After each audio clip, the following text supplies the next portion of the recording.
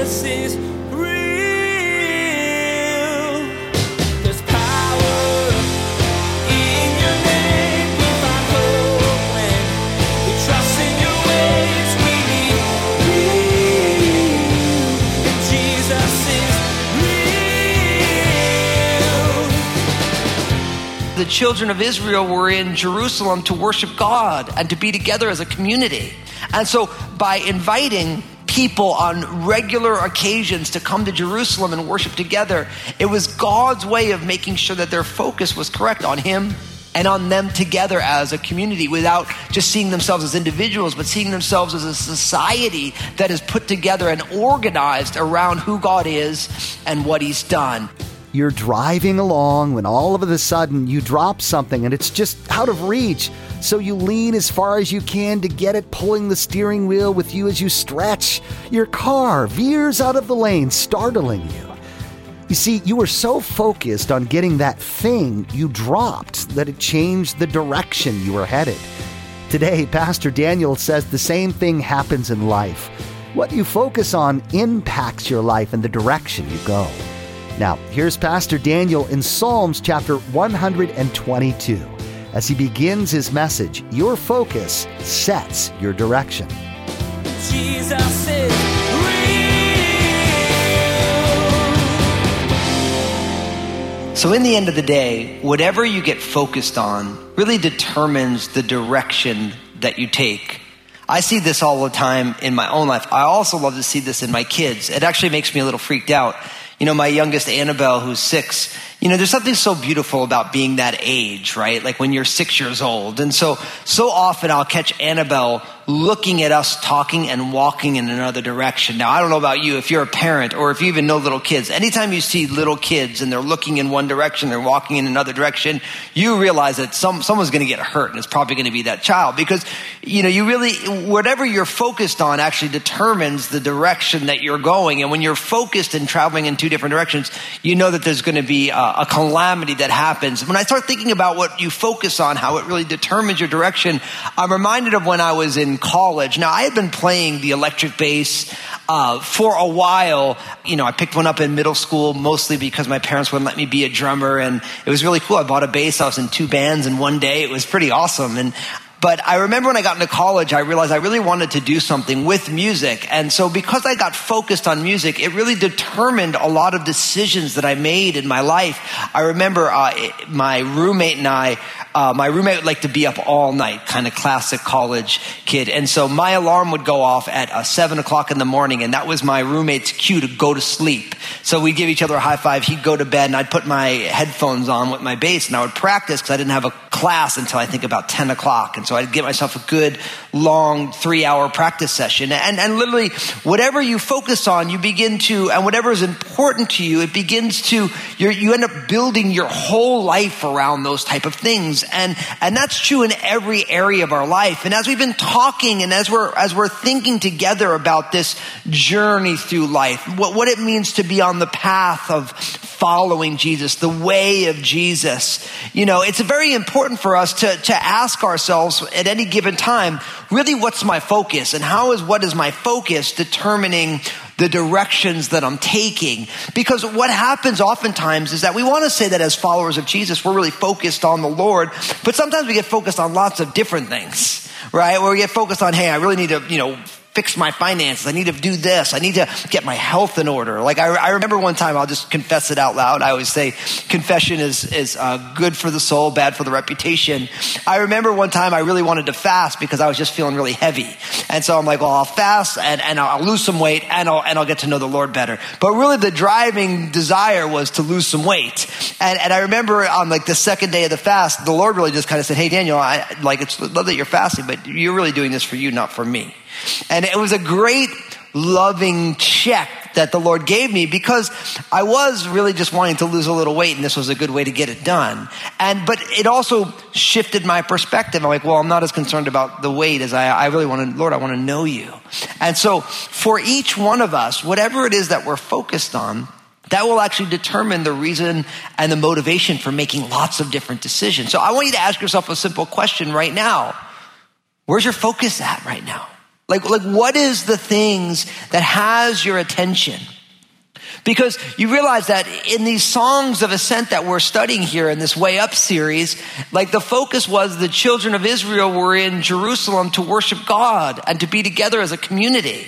And so by inviting people on regular occasions to come to Jerusalem and worship together, it was God's way of making sure that their focus was correct on him and on them together as a community, without just seeing themselves as individuals, but seeing themselves as a society that is put together and organized around who God is and what he's done. And so today we're going to be looking at two of those songs of ascent, Psalm 122 and 123, in a message that I'm calling Your Focus Sets Your Direction. So open up your Bibles to Psalm 122. We'll start with Psalm number 122 as we jump right in here. And again, if you're opening up another browser window, just type in Psalm 122. You'll be able to read along. It's really easy to find Psalms in the Bible. I always like to say it's pretty much right in the center of your Bible. The book of Psalms, it's right there between the book of Job and book of Proverbs. And Psalm 122 says it this way. Verse 1, I was glad when they said to me, let us go into the house of the Lord. Our feet have been standing within your gates, O Jerusalem. Jerusalem is built as a city that is compact together, where the tribes go up, the tribes of the Lord, to the testimony of Israel, to give thanks to the name of the Lord. For thrones are set there for judgment, the thrones of the house of David. Pray for the peace of Jerusalem. May they prosper who love you. Peace be within your walls, prosperity within your palaces. For the sake of my brethren and companions, I will now say, peace be within you. Because of the house of the Lord our God, I will seek your good. Now, I read the whole psalm, but really the first thing that we see here is a principle that I want to kind of tease out for you. And it's simply this. You and I, we should be excited to be the church. We should be excited to be the church. You might be like, well, Fusco, where'd you get that from? Look what he says in verse 1. It says, I was glad when they said to me, let us go into the house of the Lord. Our feet have been standing within your gates, O Jerusalem. And then down in verse 9, because of the house of the Lord our God, I will seek your good. See, really what's going on here is the psalmist is excited. And this psalm is attributed to King David. He's excited. I was excited, it says. I was glad when they said, let's go to the house of the Lord. And for David and the children of Israel, going to the house of the Lord was going to the temple that was built with men's hands, and they were able to worship. Or, for David, it was going to the tabernacle that was there. Obviously, Solomon, his son, got to build it later. But for us, in this day and age, on this side of the finished work of Jesus, the house of the Lord is not a temple where God meets us. It's us gathering together with the people of God. We call that church, not a building, but people. And I kind of love the simple joyfulness of King David by saying, I was glad when they said, let's get together with the people of God. And we should be excited about being the church. Why? Because the church is the bride of Christ. The church is God's called out, chosen people. Now listen, just because someone goes to church doesn't mean that they're perfect. It means that they've been forgiven by Jesus. For someone within church who put their faith and trust in Jesus, because I realize, like here at Crossroads, not everyone who calls Crossroads their church is a born-again believer. People are on different steps of their faith journey. Our desire is, if you're not born again, is that you would be born again. But we love that many people are wanting to learn more about Jesus here. We don't want to discourage that. But for those of us who have put our faith and trust in Jesus, we realize that Jesus loves his church. And we should be excited about when someone says, hey man, let's get together with the people of God. We should be like, I'm glad about that. I'm excited about that. That should bring great joy in our hearts. Why? Like it says in Psalm 84 verse 10, for a day in your courts is better than 1,000. I would rather be a doorkeeper in the house of my God than dwell in the tents of wickedness. And of course, if you've been around for a while, there was a very popular worship song where we used to sing it. I remember at the church I was at, they used to sing it over and over and over and over again. Better is one day in your courts. Better is one day in your house. Better is one day in your courts than 1,000 is elsewhere. And then they'd always repeat, 1,000 is elsewhere.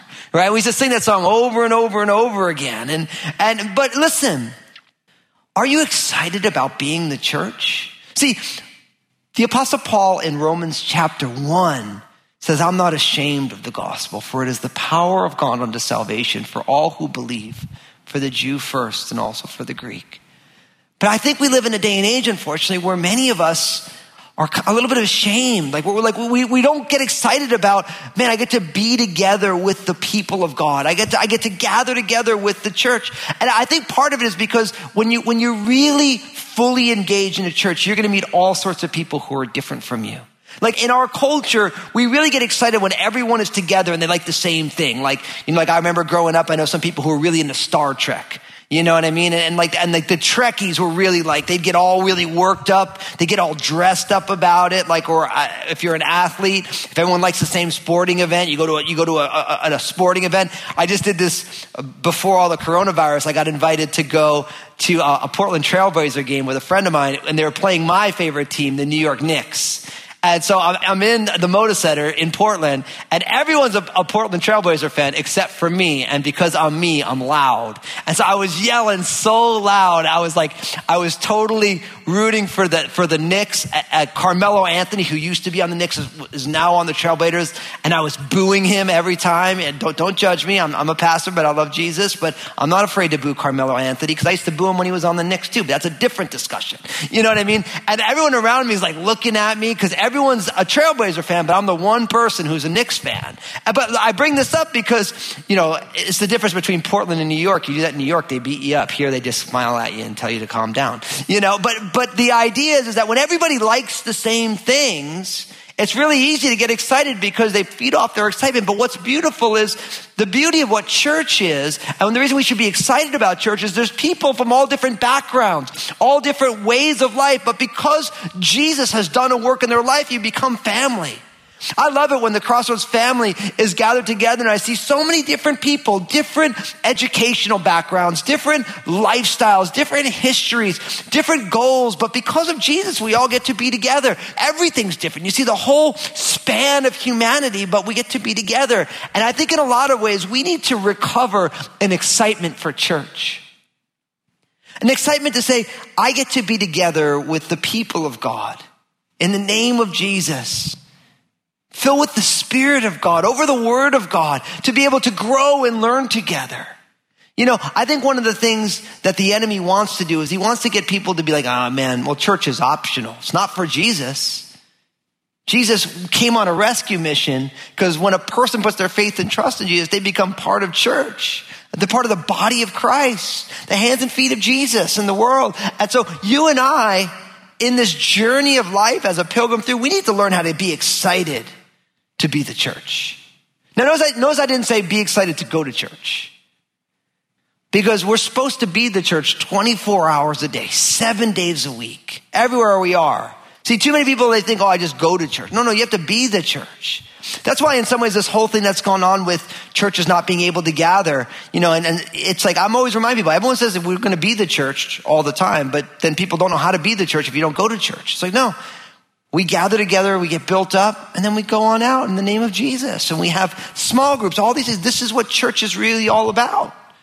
But for many people, the only thing they think church is about is going to church on Sunday. Not that we should forsake the assembling of ourselves together. But man, we should be excited to be the people of God. I'm excited that God would love me and would invite me to be a part of this crazy thing called church. I meet so many amazing people. And as I've gotten to travel and teach, and I've been all over the world and been in all different types of churches, big churches, small churches, house churches, underground churches. What you realize is that you meet all these people and there's one thing that puts us all together, and that's God. It's the finished work of Jesus in our lives. The fact that God, you meet somebody, you can't even communicate. You speak different languages. But Jesus redeemed them just the way he redeemed me. It's extraordinary. So like David in this psalm, we should be excited, man. I was glad when they said, let us go up to the house of the Lord. Our feet have been standing within your gates, O Jerusalem. So we want to be excited to be the church. Now, look what it says next. It says in verse 3 of Psalm 122, Jerusalem is built as a city that is compact together, where the tribes go up, the tribes of the Lord, to the testimony of Israel, to give thanks to the name of the Lord. For thrones are set there for judgment, the thrones of the house of David. Pray for the peace of Jerusalem. May they prosper who love you. Peace be within your walls, prosperity within your palaces. For the sake of my brethren and companions, I will now say, peace be within you. You know, really quite simply, you and I, we need to pray for the peace of Jerusalem. We need to pray for the peace of Jerusalem. See, for the children of Israel, this was the place where they would go to worship. There was the tabernacle was there, then the temple was there. And it was the center of their spiritual life and their civil life. You know, King David was there, and the subsequent kings of the southern tribes were there. You know, but still to this day, God has a special place in his heart for Jerusalem. And of course, the name Jerusalem, it literally means city of peace. And, you know, that old saying, the tale of two cities. The Bible's a book about two cities, Babylon and Jerusalem. It's in the book of Genesis all the way to the end of the book of Revelation. There's two different ways to live. You live the way of peace where God is the center, or Babylon is the way of the world, the way of rebellion. You know, you find the Tower of Babel in the book of Genesis. You find, of course, Melchizedek, the priest from Salem. All of these things are right there in the beginning of the story. And by the time you get to the book of Revelation, you know, I've just been studying the book of Revelation in my own devotional time. We read through it together as a church, and I'm like, I'm going to go read through that again. I read through it 3 times. I'm not going to say I understand it anymore reading through it 4 times in a row than I understood it before. Even though I've taught the book, every time I read, I'm like, man, the book of Revelation is so deep.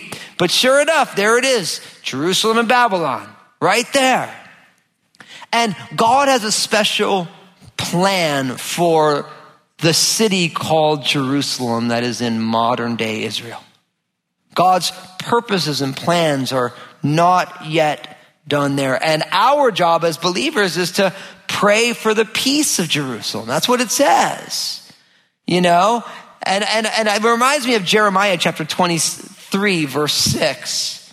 In his days, Judah will be saved, it says, and Israel will dwell safely. Now this is his name by which he is called, the Lord our righteousness, or Jehovah Tsidkenu. See, God wants Jerusalem to dwell in safety, to be a place of peace and security and prosperity. You know, at the time that this was written, of course, it was the worship, the religious center. It was also the house of God. It was also the center of the political power of King David and his line. And then by the time our Lord Jesus comes, of course, the temple is there, it's been rebuilt, and Jesus comes and Jesus comes in as the Lord of the temple. And so we realize that God still has a plan for the city of Jerusalem, and our job is to pray for the peace of Jerusalem. When was the last time you said, God, just like it says here, pray for the peace of Jerusalem. May they prosper who love you. See, we should always pray for God's peace to reign over challenging situations. And so much about God's end times plan has Jerusalem in focus. And we'll have to table that discussion for another time.